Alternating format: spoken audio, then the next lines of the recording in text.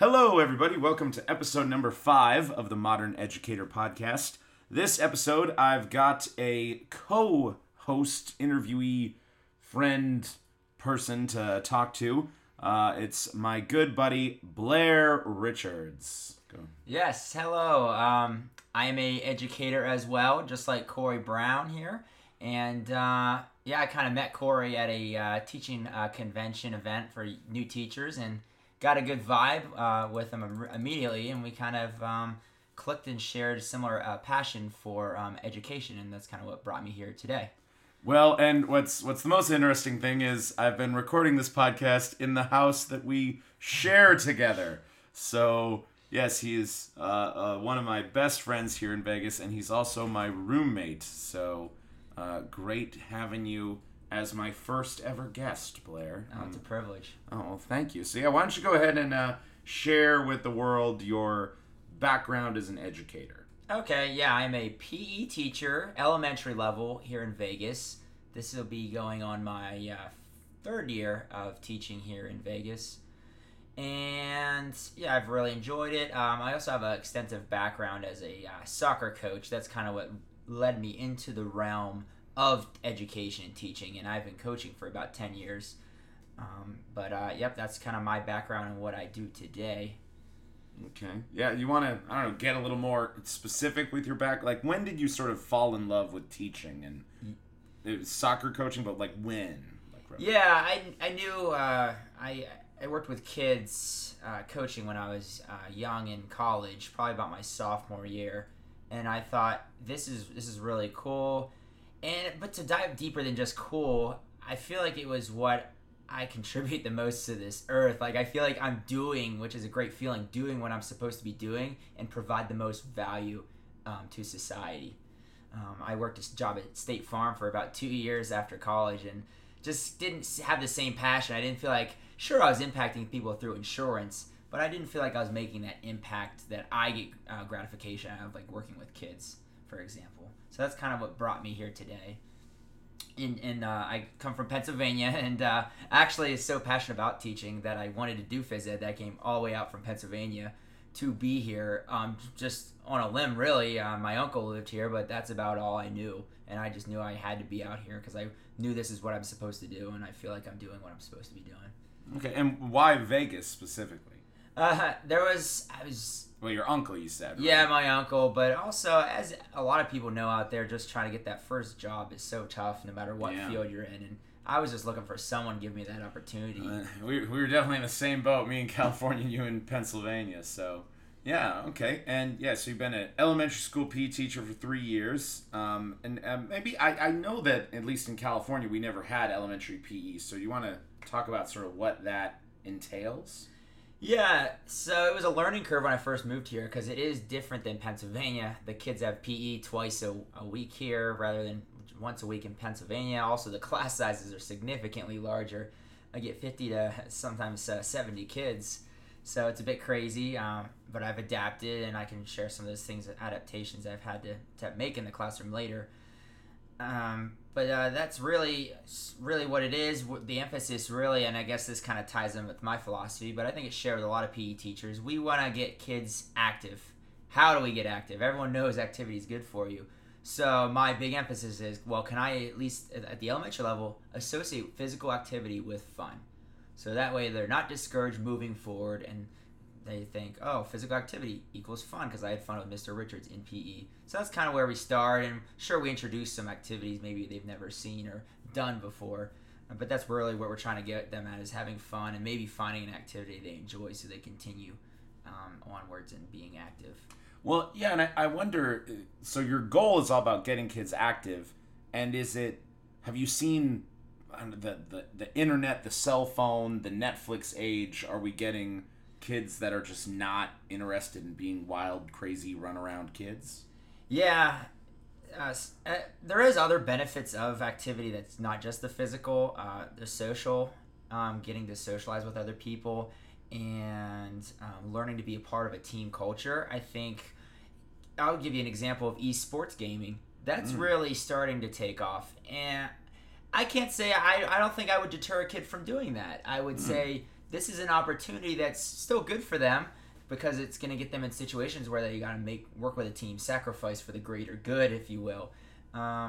Obviously, I want them to find some kind of physical activity outlet, and I try to tell kids, it could be as simple as riding your bike or playing in the yard with friends.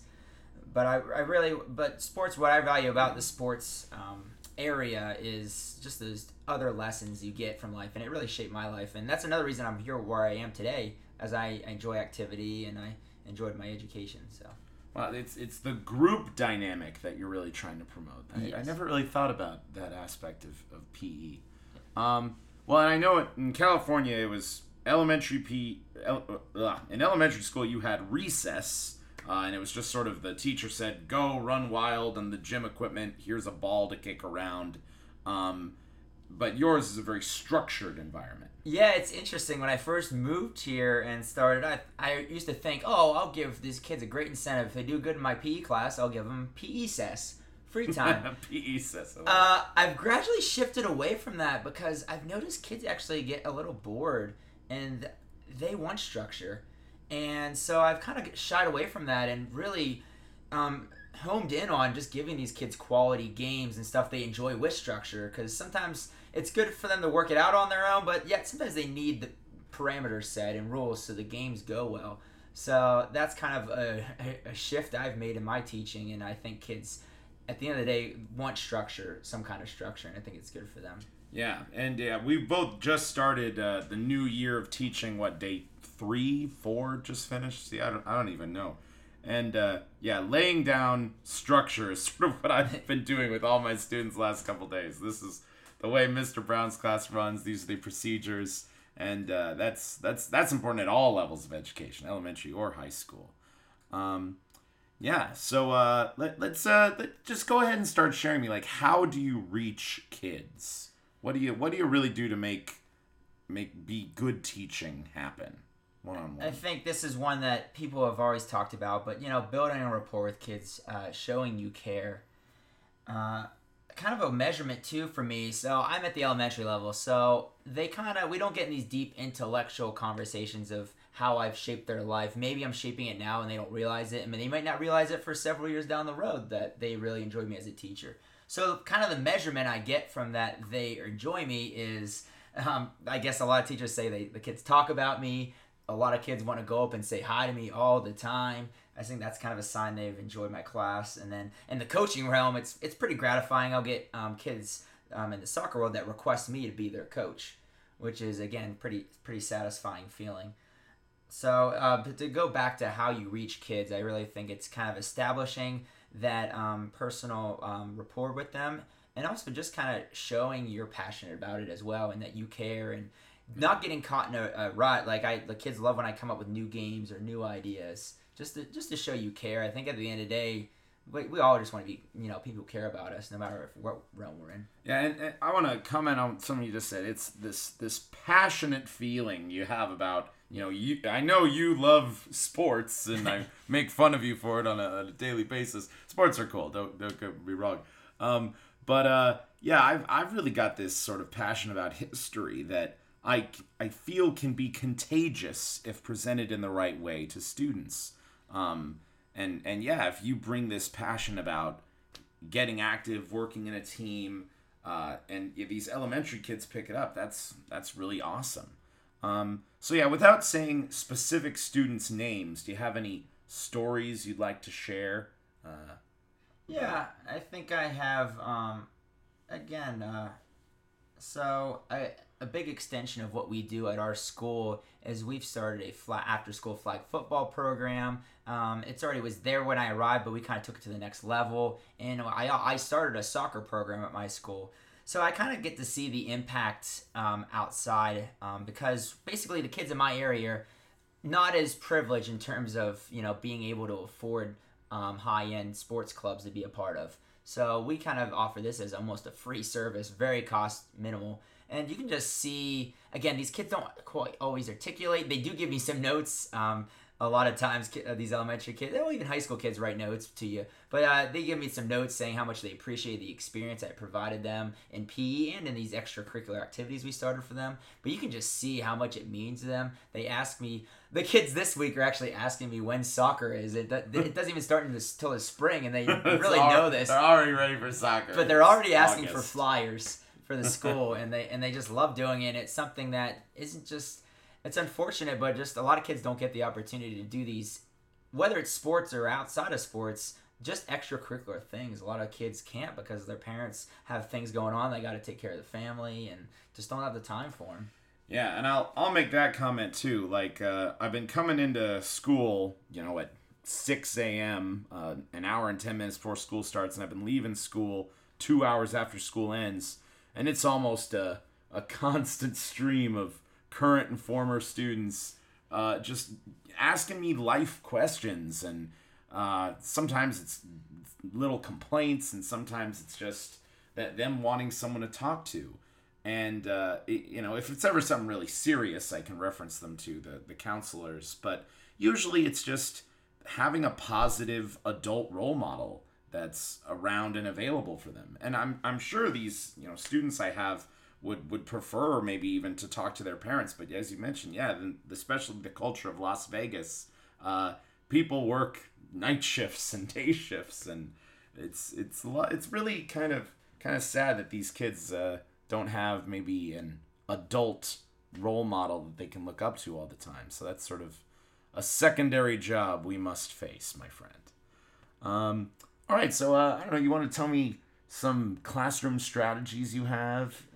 Yeah, I have I'll go kind of global and then I'll dive more into it. Okay, good. I like to, it's not in my vibe of being a yeller. And again, everyone has their own, I'm not saying, all yellers are bad teachers or this and that. I mean, we all have our own way we like to go about things, and I'm not saying one's right or wrong, but I really do feel with the modern kid, it's better to be on the other side of things, being a little bit more laid back. Obviously, you got to have your structure in there. But basically what I'm trying to say is I like to come across as kind of goofy, being fun, connecting with the kids, and my punishment with them is, nah, you're not behaving like you're supposed to. I'm going to take this fun away from you, especially at the elementary level. And they really, love the activities we do, and we bring out the music and all of this good stuff. But when they're messing up, music's put away. I'm not going to get in. Sometimes I jump in and play with them. I'm not going to jump in and play with them. So it's almost like a removal of fun than an actual stern, rigid talking to. Because as humans, we really don't, at the end of the day, we really don't like being yelled at. Yeah. I equate it to when I had my boss at State Farm. He was so great. It was like the vibe, I didn't want to let him down. It's not like he would scold me or tell me this and that. It was, he's so cool. He lets me do this and that. I really don't want to let him down. Well, have you ever had an experience, though, where you really did have to bring on your mean face, though? Yeah, and I think it whenever a student's, obviously a big one's like another student's at, in danger if someone's using violence. I've not seen it too often at the elementary level, but I get really ticked off when kids verbally pick on someone about their characteristics, their size, usually, or something about them, and that just really ticks me off. And the kids also know not to lie to me. That's kind of a big one. So if I see them push a kid and then they come lie to me, I'll just kind of lose it a little bit. Like, you lied, go sit out.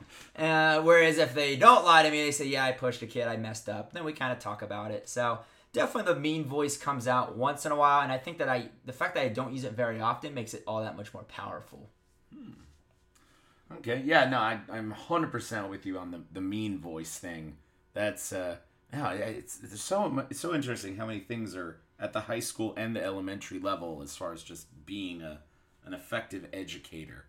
Okay, yeah, you want to talk about maybe, is there any lessons you've done recently that really come to mind of how you really, really engaged all the kids and really reached them in a unique way? Yeah, we do. We do some team building coming up, and that's actually, we'll be starting this next week. Team building in the beginning year is what I like to do with elementary kids. Team building is good throughout. Again, I keep saying elementary kids, but a lot of these lessons, like Corey said, goes up all the way to high school, even in your adulthood. But we like to start with team building, and we do this cool thing called, I got this when I was a student teacher. It's called Survivor Island. Oh. So the kids basically start off on this make-believe island. I designate it with cones. They're starting on a sinking ship. Sorry, it's the reverse. They're on a sinking ship. They got to get to the safety zone, the safety island, and they can only use the tools at their disposal to get from one end to the other end. And you can't just walk across because I say, it's water with some sharks in it or something crazy, and the kids love it. But there's some mats I put out, and there's a limit of only 2 kids per mat with some of the mats. And then there's also some strategy involved, because one of the ways to actually solve it is actually, if the kids are smart, they can unfold the mats and work as a team. And there's some scooters and some other equipment. Basically, they got to work as a team to get from one side to the other. And the kids really enjoy that, working as a team unit. So, and then the other thing we do kind of coming up that's pretty cool is Ninja Warrior stuff. Oh. Yeah, the kids go crazy about that. We'll throw out like a balance beam. We'll have a tall stack of mats, and the kids have to jump over it. And what's cool about seeing that is kids encouraging kids that kind of having trouble getting over the wall, but eventually they get over. But just kids clapping them on and cheering them on is really cool to see. All right. Yeah. And we've talked a lot living together for 2 years about just teaching, but I think this is the first time I've really noticed that a lot of what I do in my classroom is inherently creative. I create these simulation games in my world history class, and kids really feed off of this fact that I created something new. And here you are telling me that, as a PE teacher, you're creating these wild, interesting games that I'm sure you have a lot of ownership over because they came out of your head. And the kids really feed off the excitement because it's something you've done. So, yeah, it's... do you have any other really interesting things that you created for your students that was just straight out of your mind? One thing straight out of my mind, I think some teachers might do something similar, but we do kind of a PE all-star board. Kids really like seeing their name, and basically if a kid does a great job for the month, every month for a couple classes that come in, we give them a PE all-star. They put their name on a board and get to see kind of their accomplishments. Some other minor things I do is I have these VIP mats, and if a kid's doing a great job, they actually get to sit on a little cushion in the classroom while we're talking, because a lot of times we come in the classroom before we go outside. So that's kind of a unique thing, I think, that's kind of cool. And again, it's I'm not going to scold you for talking, but I will take you off the VIP mats. Oh, yeah, and that probably is more of a threat than anything else. No VIP treatment, especially in Las Vegas. Jeez.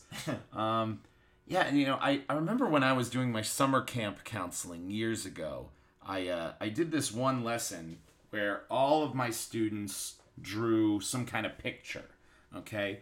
And I think I had one prize to give away. And so I looked at all the pictures and I sort of judged which one was best. And I, said, I don't remember the kid's name. All right, Tara wins the prize. Hooray. And then clap, clap, clap. But I noticed a bunch of kids, they were sort of sad because they at least wanted acknowledgement that their art was good. Now, don't get me wrong. I'm not advocating everybody gets a trophy here. But this is what I did. Tara kept her prize.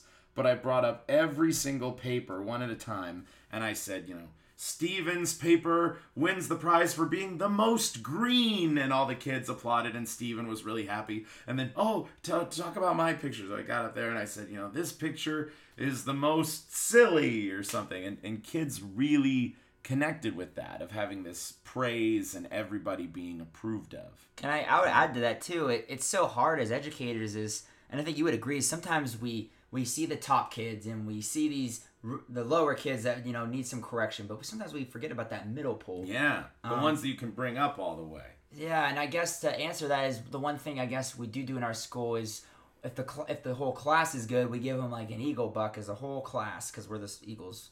Anyways, as that accumulates for each class, they get popcorn parties and some movie parties, so they can win as a class if we forget to acknowledge the individual. And I do try my best to acknowledge the individuals, but you're right. Sometimes we need to be cognizant of the kid that doesn't always stand out, but is still doing a pretty good job.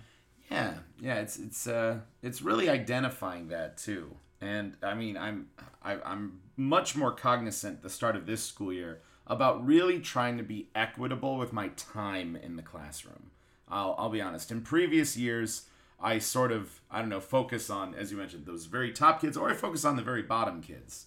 And you really gotta give your time to everybody in there. All right, do you have any comments to say about being an after-school soccer coach for elementary kids?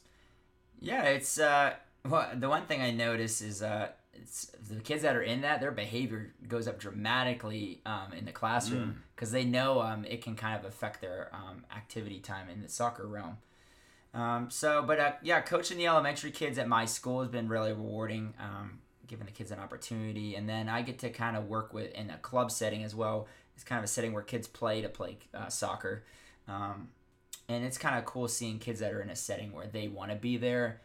As opposed to school, sometimes the kids just don't really want to be there. And then getting to coach an environment where the kids want to be there is pretty rewarding. Hopefully, I think the goal is we get all the kids in school on board with that same mindset of wanting to be there. And we just got to keep trying and creating that positive environment. Okay.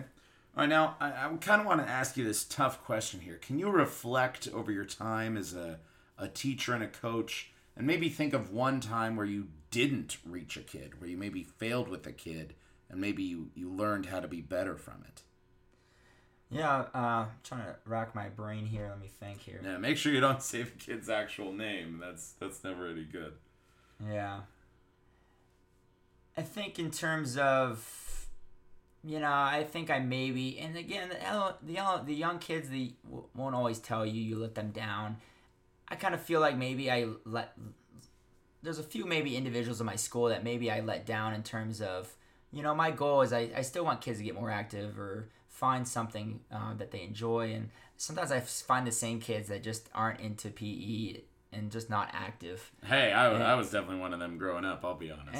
And sometimes I feel like, man, maybe I'm probably guilty of it sometimes, of just letting them do their thing and not maybe... and just kind of ignoring them, I guess, in a sense. And I know they need to be doing more stuff, but it's like I constantly am telling them to, and it's a fight that just, it's just really tough with them. And I kind of feel like maybe I let them down because they're still kind of in their same ways as before. So I feel like those are maybe kids I haven't quite reached. Yeah, well, and look, I don't blame you, man. You said you got 70 kids out there that you're responsible for, and if you've got 69 of them on board with your games, then you feel like you're good to move on. Yeah. But I don't know, what can be done for that one kid that you're not reaching? What do you think?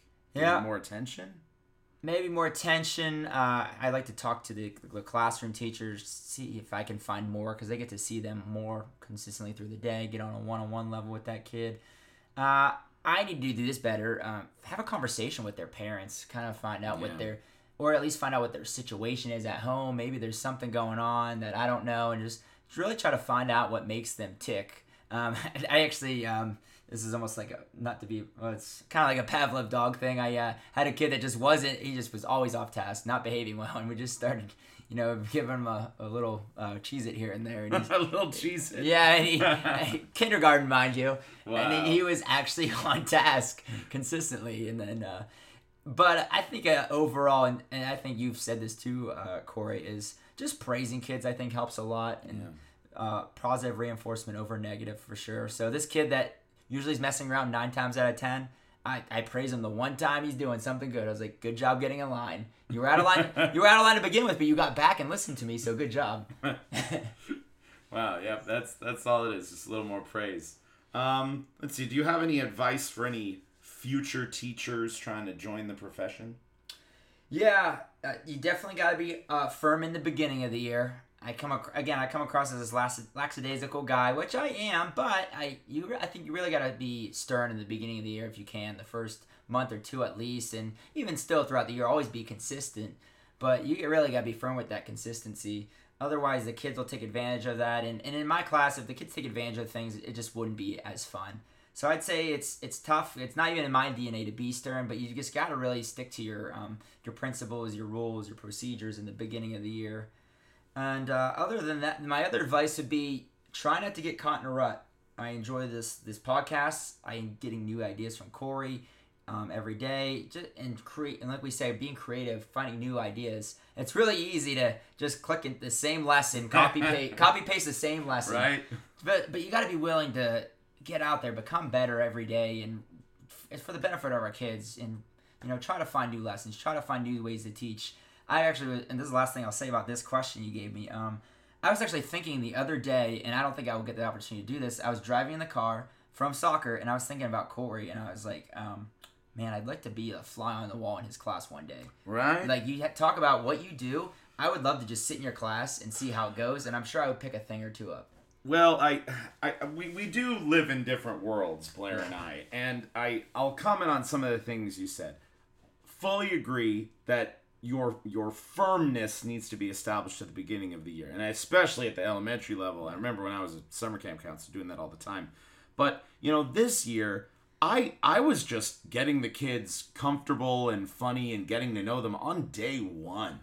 Look, I'm a big, physically intimidating dude, and at the high school level, I think I have in just about every class, I've had a kid that I've taught either in my speech and debate program, or I got some cousins and younger brothers and sisters of students I already had. So my reputation's already set. But yeah, at the elementary level, you got to be like, I'm the boss, don't mess with me. But at the high school level where I'm at, kids are like, oh, it's Mr. Brown. Like, I respect this man already. And yeah, you brought it up earlier too, saying that when a kid respects you, they want to work for you. They want your praise. And I already have that with like 3 students in all my classes, and it's day 4. It would be cool if you could somehow really see what I do. I mean, look, I'm telling you, I'm not Superman in there. There are bad days where I go home and I'm like, dang, I wish I could be better. And your point about hitting the repeat button on previous lessons and switching things up, I'm going to slightly disagree with your point, because my first year teaching here in Vegas, I spent countless hours designing a curriculum, creating all my own presentations, my own worksheets, my own tests. I probably should have just found existing ones and highly edited them or copied them or something. Well, maybe not copied. I definitely advocate doing your own stuff. But I made my own material, and the last 3 years, it's just been me slightly modifying that material. But ultimately, I'll agree that you can't do the exact same thing. Yeah. You've got to see what you've done and reflect on it, think about it, and decide how it could be better. For sure. Yeah, and just to add off that, yeah, I agree. I'll just give you an example. I've done kind of some football unit with my kids, and I started to realize, 3rd grade's just not that into it. So I kind of tweak it. I say, okay, we're not going to do football games. We'll just kind of do some modified things. And when I say football games, I mean the traditional, rules of football.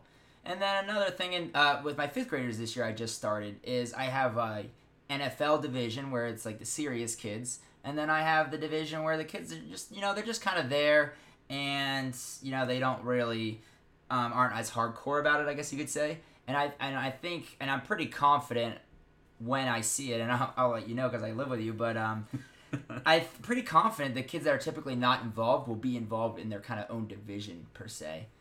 And then I just wanted to kind of go one last thing and ask you a question on reversal. Oh, yeah. Let's do it. Do you find that, we talked about being firm, I've noticed that I've been less firm because the kids have gotten to know me. Like, I have less kids in timeout. They get to know me throughout the year. So they kind of know what flies with Mr. Richards and what doesn't. I don't know if you've found that as well. Oh, yeah, of course. Once kids get to know you, they know where your limits are. But I'll say this, though. Like, and I don't know if this is true in the elementary level, but in the teenage level, I've had kids that have started as superstars, doing all my homework, doing my work great, but then, I don't know, life happens, I guess, through their sophomore year of high school, and I have seen kids spiral downwards, behavior-wise, classroom-wise, and of course, I have these conversations, I'm like, kid, what's going on?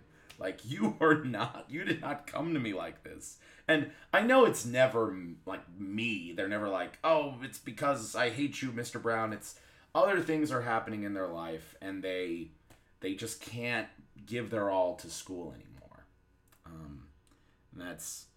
That's why I do have to sometimes bring up the firmness, but to individual students. But yeah, reputation is everything with students, for sure.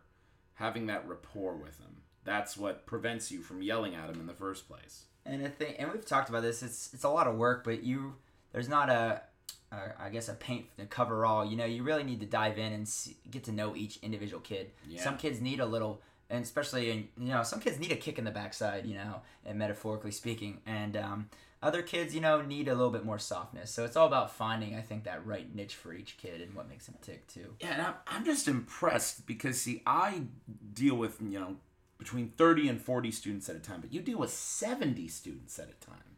That's just so much more of a relationship to build. Yeah, it gets to be tough. I'll be honest. My first year teaching was really just the focus was on let's make sure no one comes out of here bleeding or with a concussion, and no fights. Oh no, none of that. Okay, we had a good day. Now that I've gotten comfortable, and when I first got here, actually, I didn't have an assistant from 7. Oh, you have an assistant, so yeah. that solves that issue. It does help, but it's crazy. But I've definitely had to learn to adapt my games and stuff too, and make sure kids are all active. And a lot of times it becomes sometimes just general tag games, but it's been a fun challenge for sure. And I would love to if I was back in the Pennsylvania classroom for about 25 kids, I don't know, I would just be in bliss. I mean, not that I don't enjoy what I'm doing now, but I would feel overly prepared. Yeah. I'll tell you this. Right now, my first period class has 20 students, and a class I have later in the day has 42 students. Yeah. And my administrator called me in and said, Corey, it's not going to last for long. We're going to shuffle the students around. And I'm like, no. I was getting such a personalized vibe. So give us less kids in the classroom, and we can make those greater connections. For sure. All right, man. Well, thanks for being on this episode with me. I really appreciate it. If anybody listening has any ideas for future episodes or things they want to hear being discussed about, please send an email to vegasmoderneducator@gmail.com. Goodbye. Right. Bye-bye.